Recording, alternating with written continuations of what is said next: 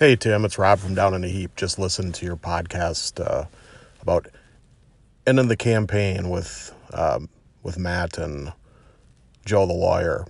It was good stuff, really entertaining listening to you guys just kind of BS about gaming and having a after-action report on the campaign.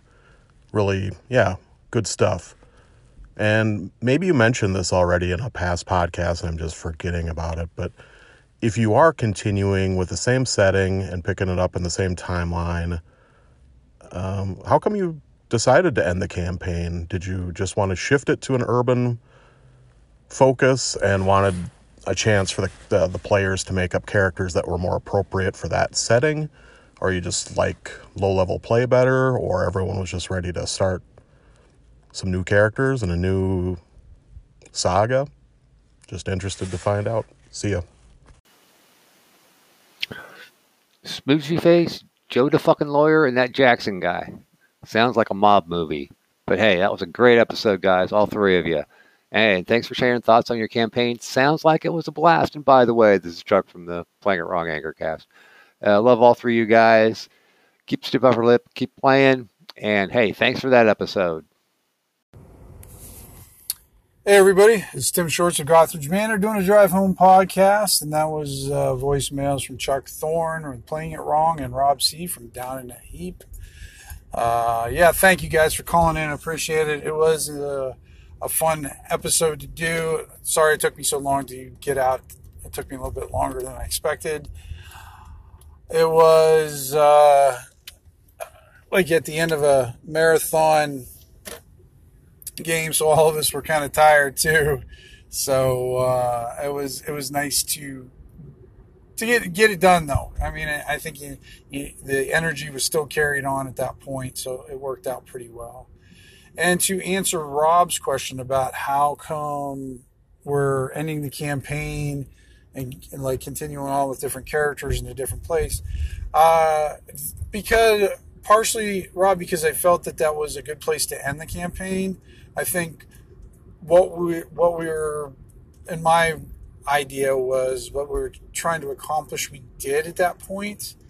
And I like to explore different aspects of my campaign. So one of the things that I like to do is, if, say I want to explore, we've done this for years, like,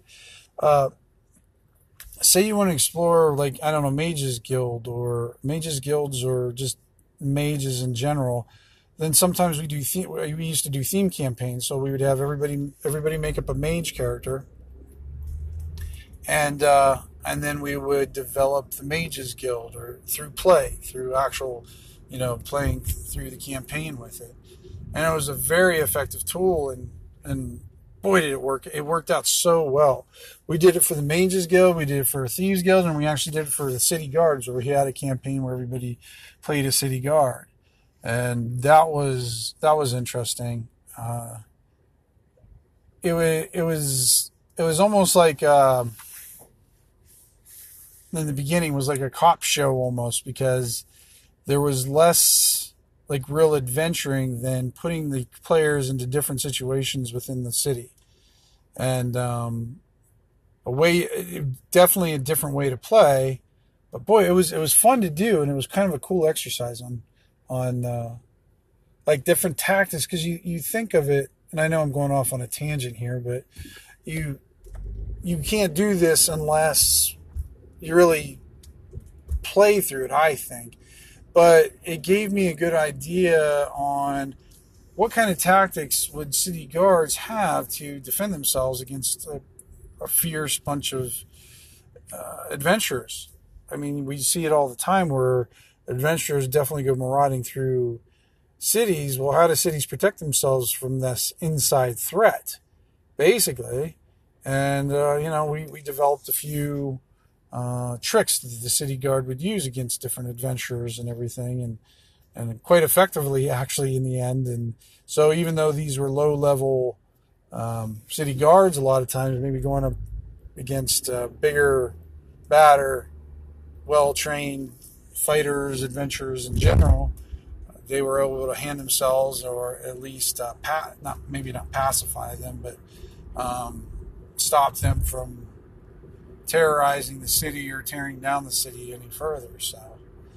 So I think, Rob, through play, that's what I do. So the fun thing with this one is we're going to develop Scorn, because Scorn was mentioned a few times in this current campaign, and they always wanted to kind of go there, and they went there a few times, but they weren't there very often. And so I wanted to flesh it out a little bit, and why not just make a new campaign with the players starting in Scorn. Now they're going to play whatever they want, which is fantastic. I still need to get their character concepts. Joe, Matt, Christian, if you're listening, give me your character concepts, you buttheads, and then we'll kind of flesh out this city, because I was doing it the other day. I was kind of doing some mapping.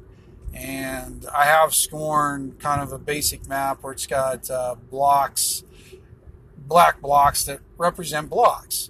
Well, one of my guys thought the blocks were just buildings. I'm like, no, those are blocks. There's several buildings in there.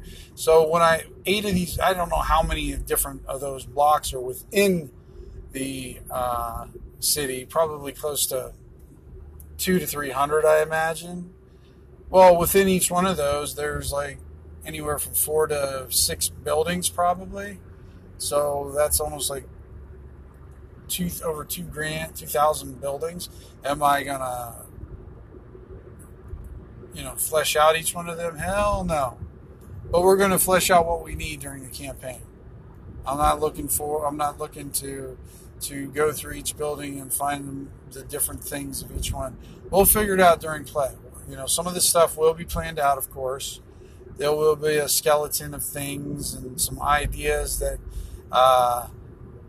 cover a large range, but the details of it won't be discovered until we start playing through it. And then that'll help me develop it out.